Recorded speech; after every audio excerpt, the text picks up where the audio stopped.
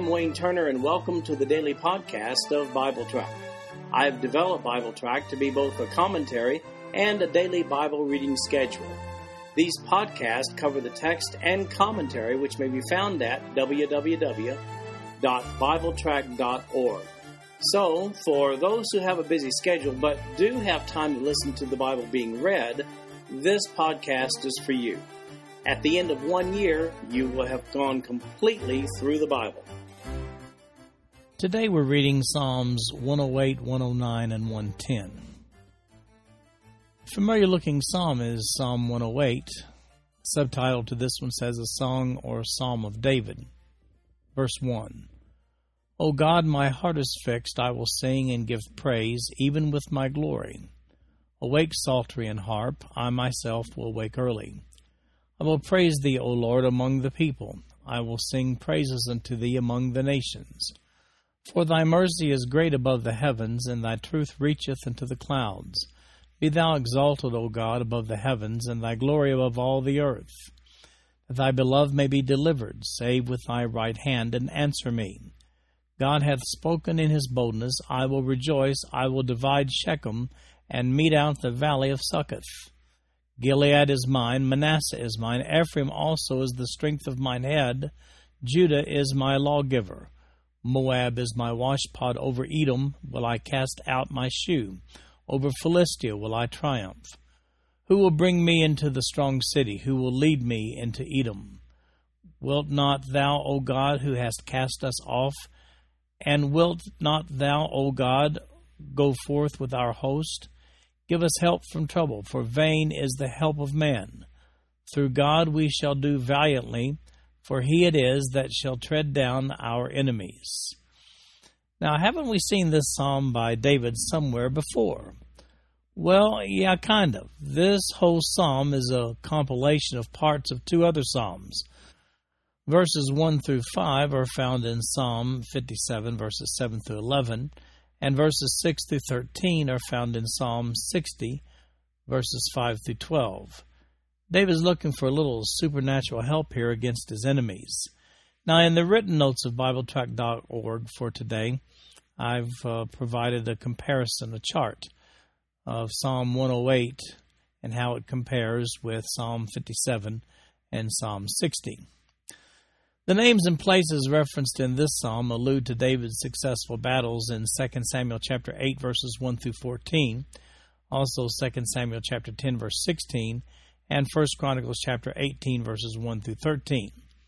David makes the point that God is sovereign, and as such controls the destinies of Shechem, Succoth, Gilead, Manasseh, Ephraim, and Judah. Those are geographical references that are representative of all the regions that made up the nation of Israel during that era.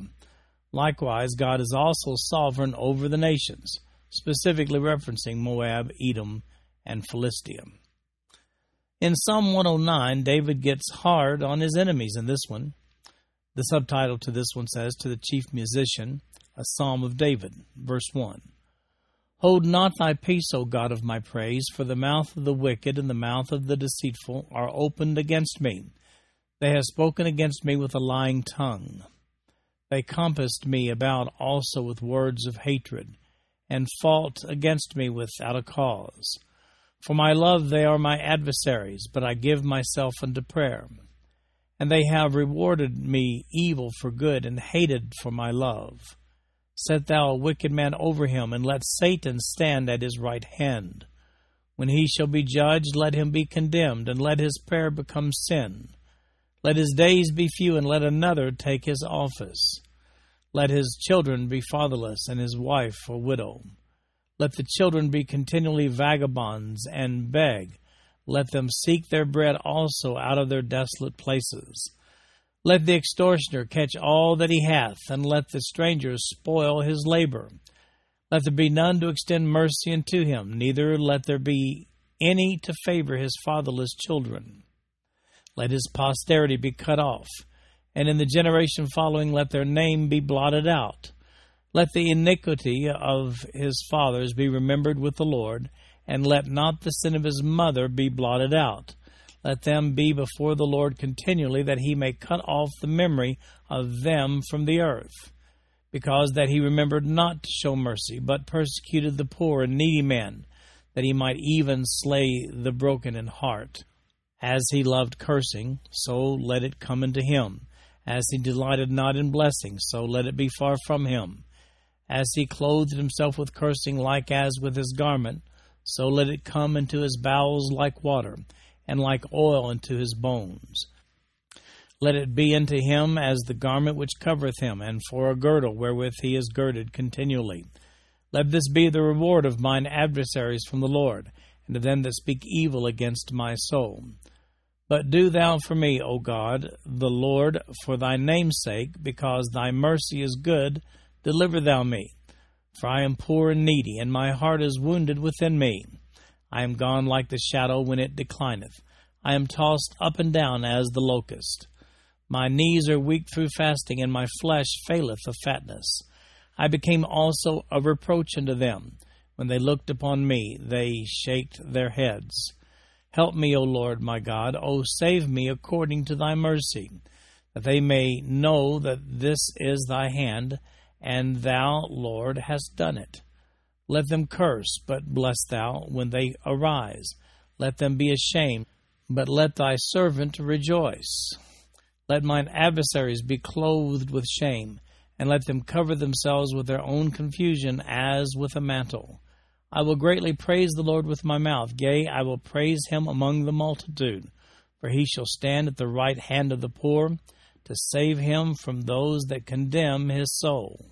Let me ask you a question. Did you ever look for a chapter you could read when your enemies were hard on your heels? Well, David describes his enemies' pursuit against him in verses 1 through 5, and then he asks God for deliverance from them. Actually, he asked for more than deliverance. He actually prays the wrath of God down upon them in verses 6 through 20. David then asked for help from the Lord for himself in verses 21 to 31. You'll notice in this psalm that David expresses the importance of his enemies seeing the power of God in his own deliverance, particularly in verses 26 and 27 when he says, Help me, O Lord my God, O save me according to thy mercy, that they may know that this is thy hand, that thou, Lord, hast done it. Incidentally, you'll notice the word adversaries in verses 4, 20, and 29. That's the plural form of the Hebrew word Satan.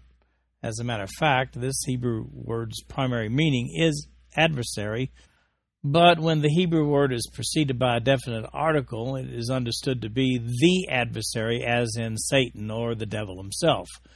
Therefore, the King James Version translation of the singular form in verse 6 as Satan is really a reference to an unspecified adversary, since the definite article there in the Hebrew is not present before the noun in that occurrence. Now here's the psalm Peter quotes from in Acts chapter 1 verse 20, and it's regarding Judas. He quotes verse 8. Since this psalm doesn't seem to have a prophetic characteristic about it, Peter may have taken some liberty in its use in the upper room. Then we have a fascinating messianic psalm in Psalm 110. The subtitle to this one says, A Psalm of David. Verse 1. The Lord said unto my Lord, Sit thou at my right hand until I make thine enemies thy footstool. The Lord shall send the rod of thy strength out of Zion. Rule thou in the midst of thine enemies. Thy people shall be willing in the day of thy power. In the beauties of holiness from the womb of the morning, thou hast the dew of thy youth. The Lord hath sworn and will not repent. Thou art a priest forever after the order of Melchizedek. The Lord at thy right hand shall strike through kings in the day of his wrath. He shall judge among the heathen. He shall fill the places with the dead bodies. He shall wound the heads over many countries. He shall drink of the brook in the way. Therefore shall he lift up the head. Now this psalm is a New Testament cornerstone regarding the supernatural identity of Jesus Christ. As a matter of fact, it all gets really interesting in Matthew chapter 22, verses 41 to 46. Let me read this to you. While the Pharisees were gathered together, Jesus asked them, saying, What think ye of Christ? Whose son is he? They say unto him, the son of David. He saith unto them, How then doth David in spirit call him Lord, saying, The Lord said unto my Lord, Sit thou in my right hand, till I make thine enemies thy footstool. If David then call him Lord, how is he his son? And no man was able to answer him a word, neither durst any man from that day forth ask him any more questions. Now take special note of Psalm 110, verse 4. Here's what it says. The Lord hath sworn and will not repent. Thou art a priest forever after the order of Melchizedek. The priesthood, this priesthood, dates back to Genesis chapter 14 in Scripture. And I've written an article. It's on the right of the screen here on the written notes of BibleTrack.org, or you can find it under the topic section of BibleTrack.org entitled just Melchizedek. A lot of interesting facts about Melchizedek are found in Scripture, and it's important that we understand exactly who Melchizedek is. Peter then makes reference to this psalm in Psalm 110, verse 1, when he preaches on the day of Pentecost in Acts chapter 2, verses 34 and 35. Here's what he said.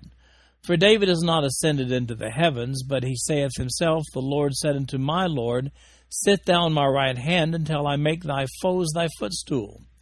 Since his listeners all regarded Psalm 110 to be a messianic prophecy, here Peter clearly identifies Jesus Christ as that Messiah.